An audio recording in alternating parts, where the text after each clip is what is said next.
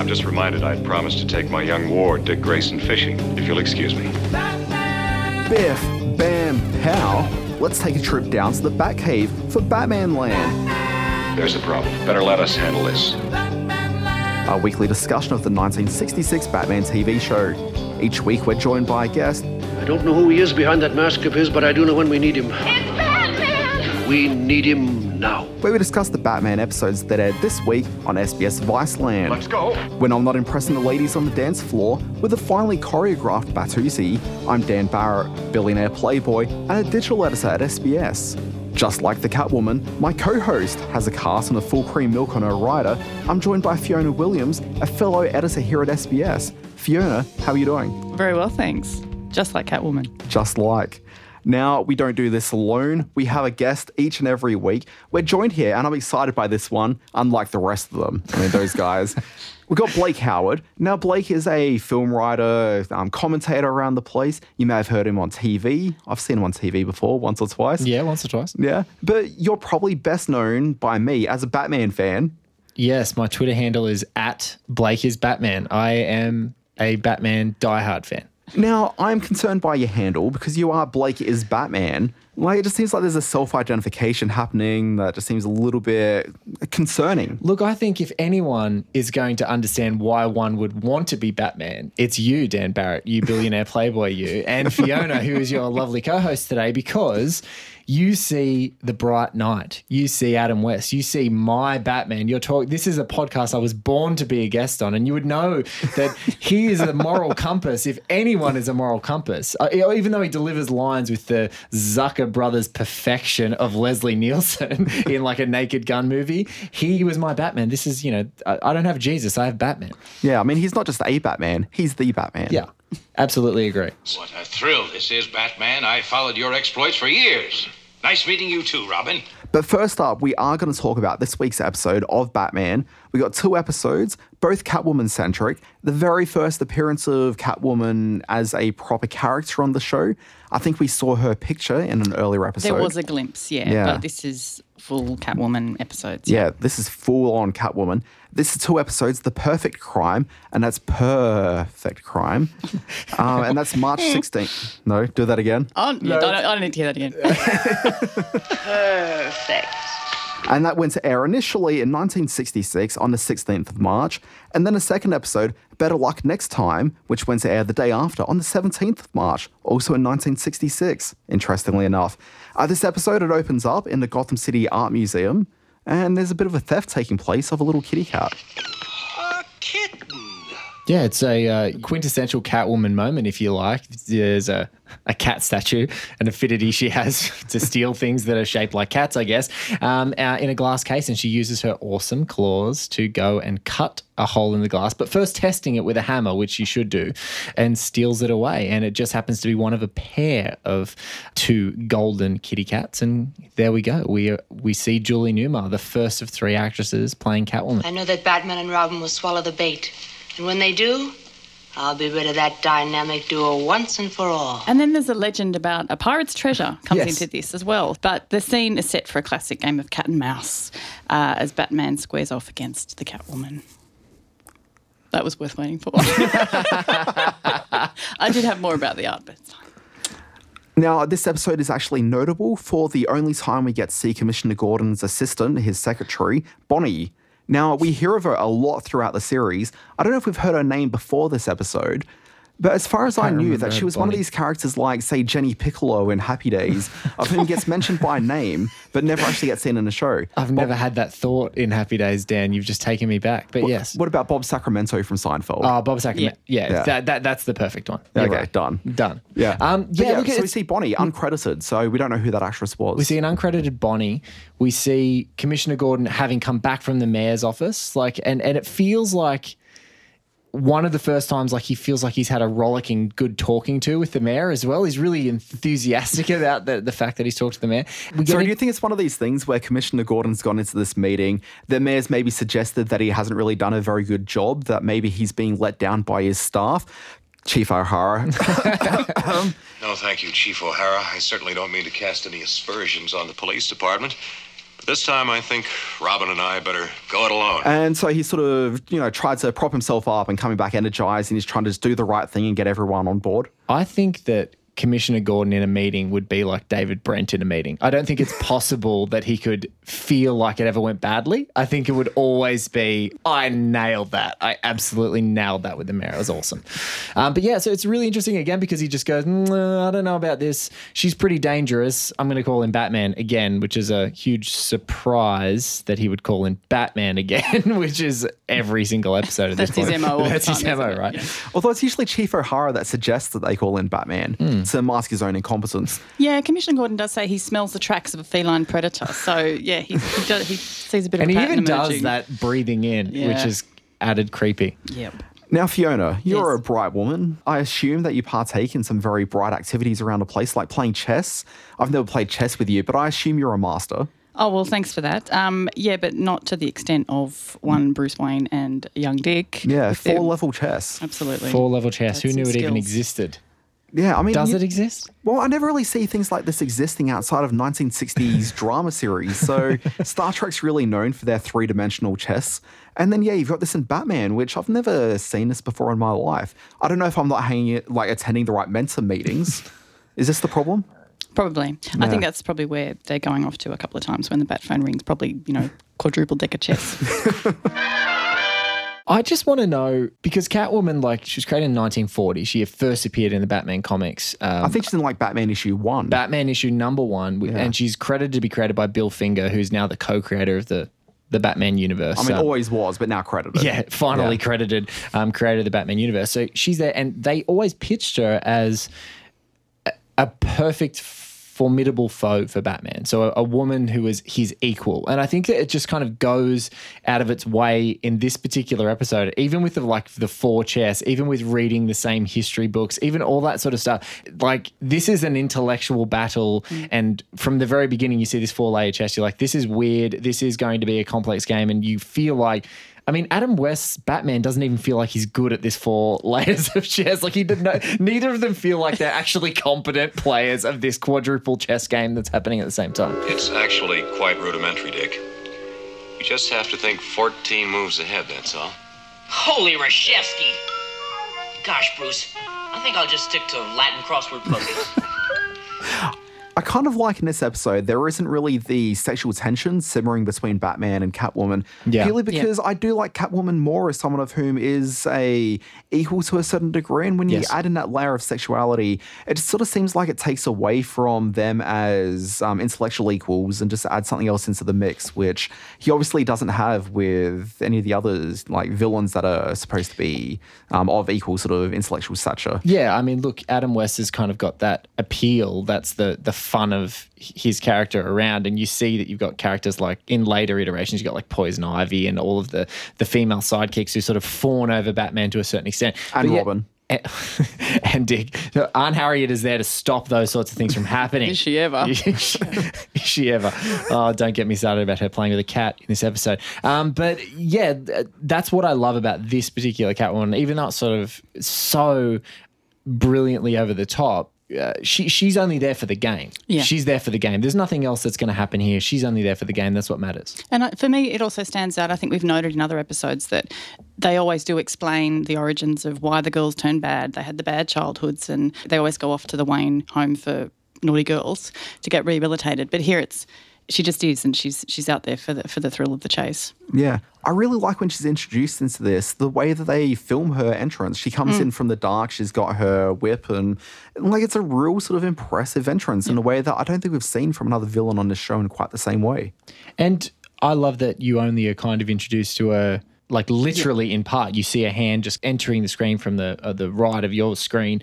You see her hand come through. You see the whip come through. You see her kind of Simpsons crazy cat lady cat throw that takes down a security guard. But that whole entrance now, as familiar Batman fans, you're like, oh, it's the Catwoman. I wonder because I saw it. I feel like I never didn't have a memory that there was a Catwoman in existence, but I wonder what would have been like in '66 in March, watching and going, oh my God, that's the Catwoman. I read about her in comics my whole life, and here she is finally.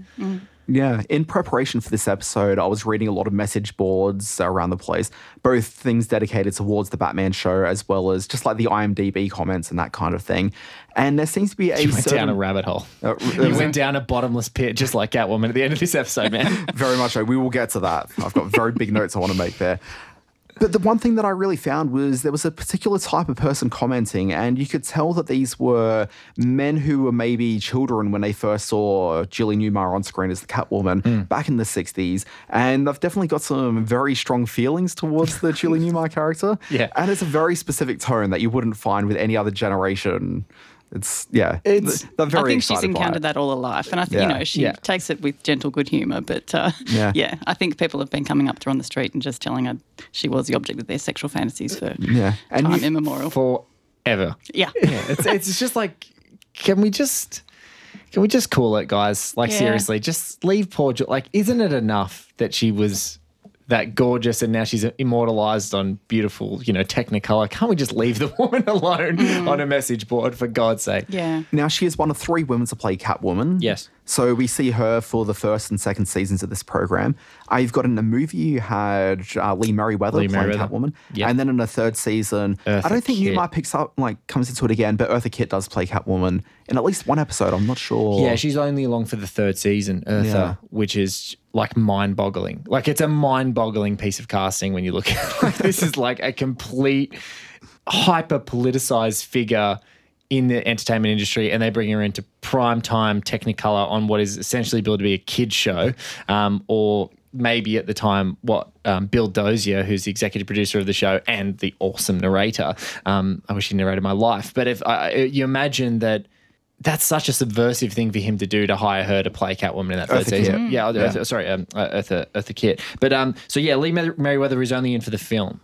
And Julie Newmar is, the first and second series, and then Eartha. It's strange. I mean, other than the fact that it's awesome, it's really strange that she didn't keep going, because she's such an iconic. Like, if you just put her up next to Anne Hathaway as far as costume design, it's like exactly the same. I was struck again. Like, it's exactly the same costume design almost to the letter. What's really strange is that she only makes one appearance in the first season. So she has the image that you see in that second or third episode, but then we only get the actual one pair of Catwoman episodes. And you could sort of say, well, there aren't that many episodes. They get through a lot of villains, but the Joker's in it, I think, 2 or 3 times in a season. The Riddler makes 4 appearances. Yes. There's no reason we shouldn't have seen Catwoman more than once. Yeah, we're midway now, and we've had a couple of Jokers, and yeah.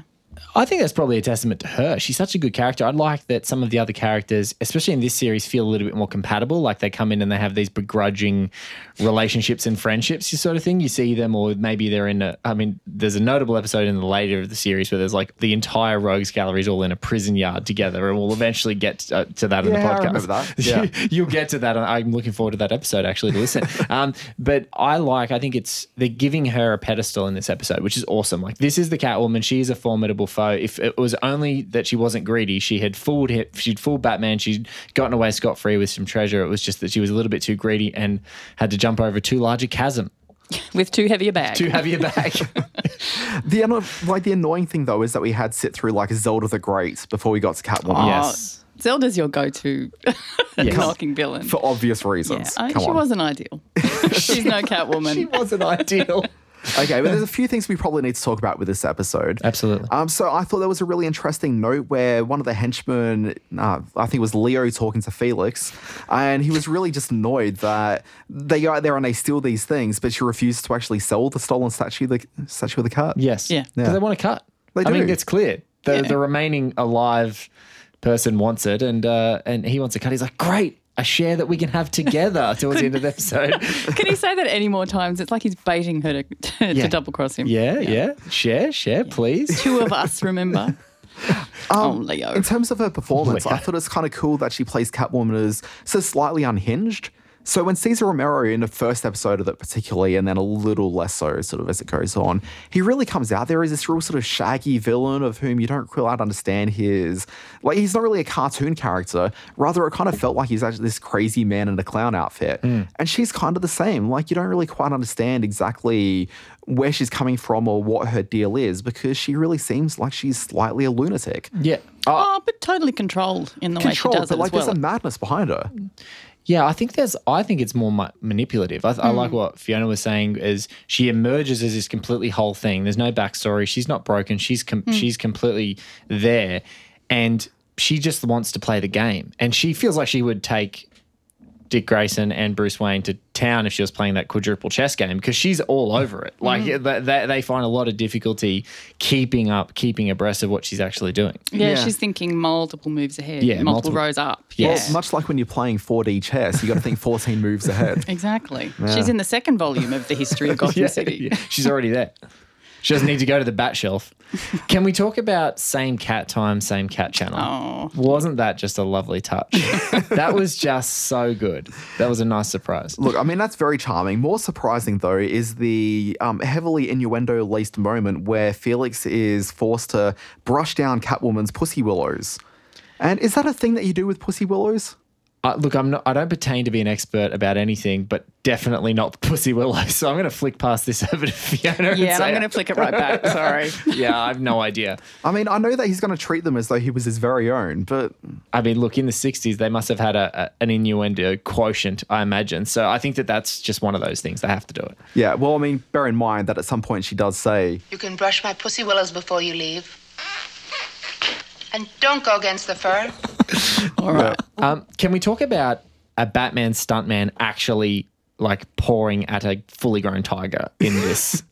Can we talk about, again, I know you guys have talked about it on the show, and this is one thing I love the appreciation of the BATMANLAND podcast, but there is so much production quality in this entire show, and particularly in this episode, because you think of some of the great sort of museum layouts. You've obviously got the Batcave here, you've got Catwoman's lair, and then this pirate's lair, which seems like a labyrinthine sort of place. But there is a real tiger jumping around with like a stuntman who's pouring at it like Mike Tyson pours at his own white tiger that's been going viral this week. It is amazing. And it's for a good couple of minutes as well. Yeah. So before he realises, actually, I can go up the walls. But no, it's going on, and it's quite a dramatic moment. And you can imagine an alternate reality where we're pouring through the like trivia associated with the episode and find out that a stuntman had been mauled to death by a tiger on the set of the show. Yes. You can imagine that happening. Absolutely. Thankfully, it didn't. Like, everyone came out of it okay as far as I'm aware. Yes. But yeah, like, it's a real scene where he's walking around this tiger and it goes for ages. He's just there. And there's no Paul Greengrass born supremacy cutting to make this more tense or exciting. This is just...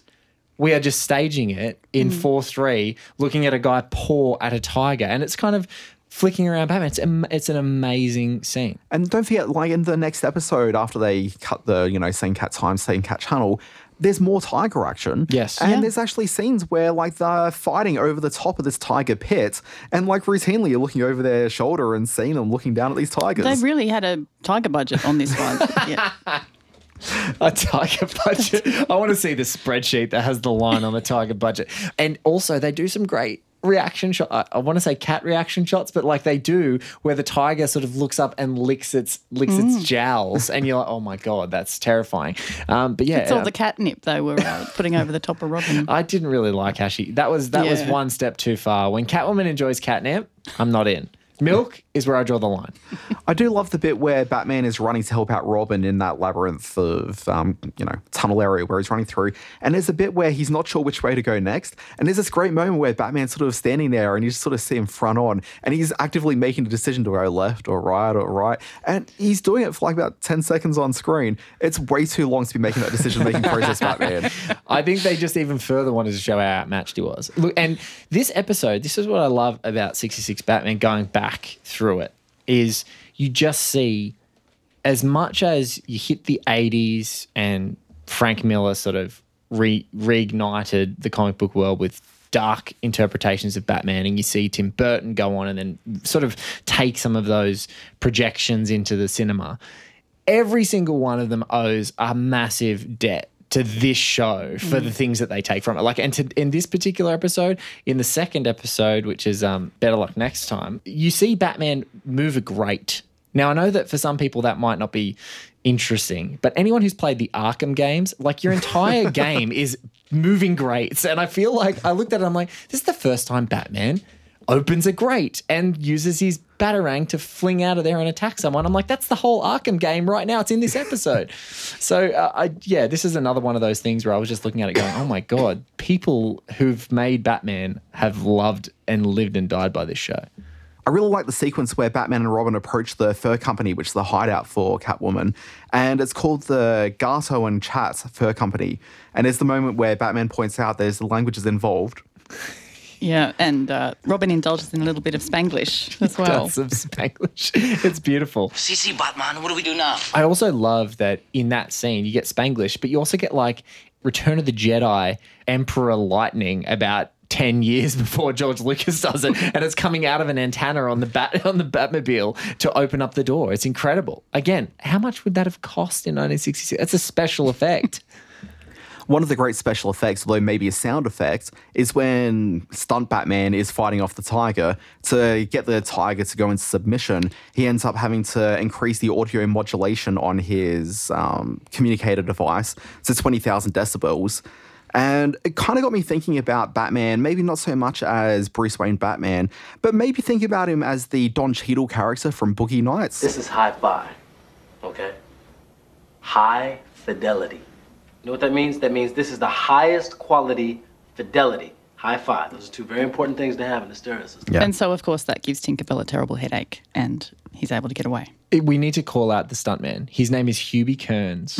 Okay. And his That's son. not a real name. His name is Hubie Kearns. He was a stuntman in the 60s. And his son, Hubie Kearns Jr., was actually like a second assistant director on things like Indiana Jones and the Last Crusade. So like a sort of classic Hollywood sort of a lineage there, if you like. He went on to do some cool stuff. Bit of a dynasty. But Hubie Kearns, so Adam West obviously does so much of his own stunts because there are no stunts in this show.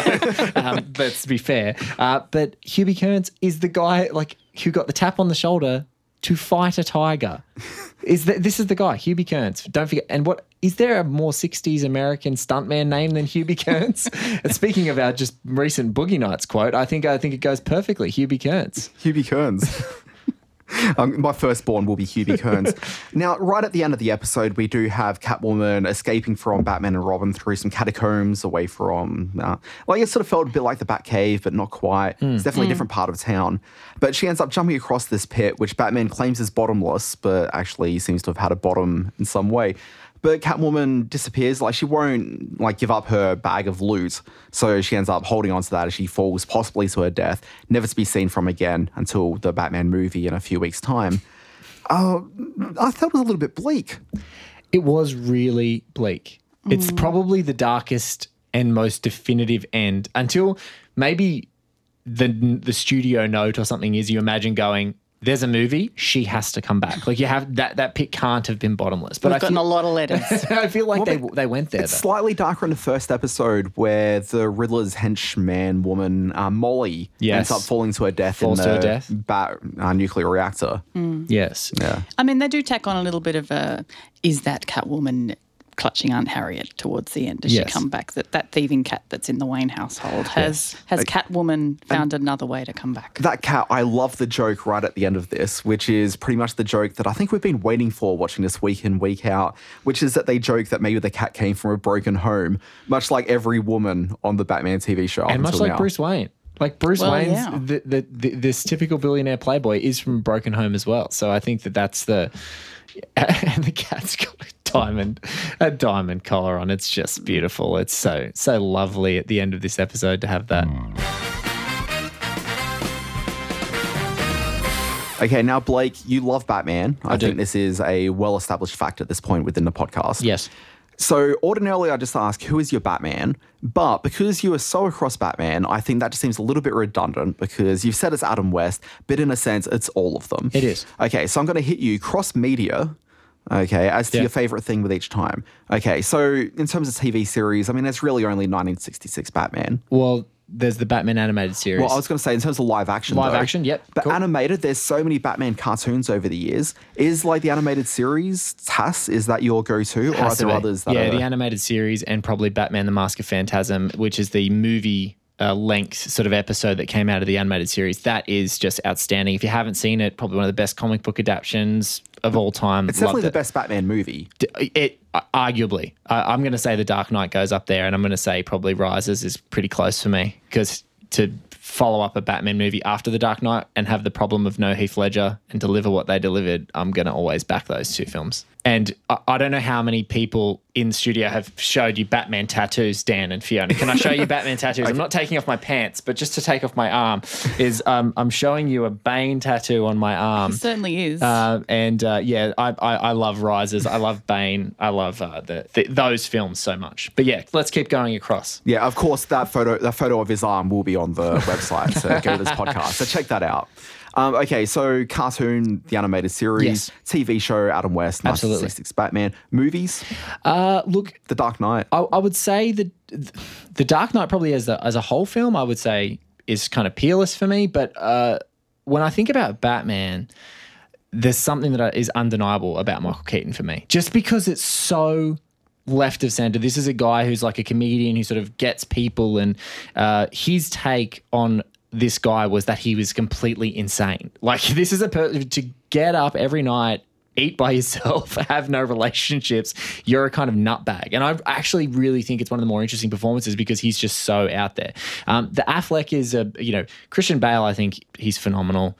I think Affleck does a fantastic job. It's probably one of his better performances in his career as Batman because it's that kind of playboy James Bond version of Batman. But yeah, but Keaton, there's a black turtleneck. You can't go wrong with the black turtleneck Batman. Love the turtleneck. And comics.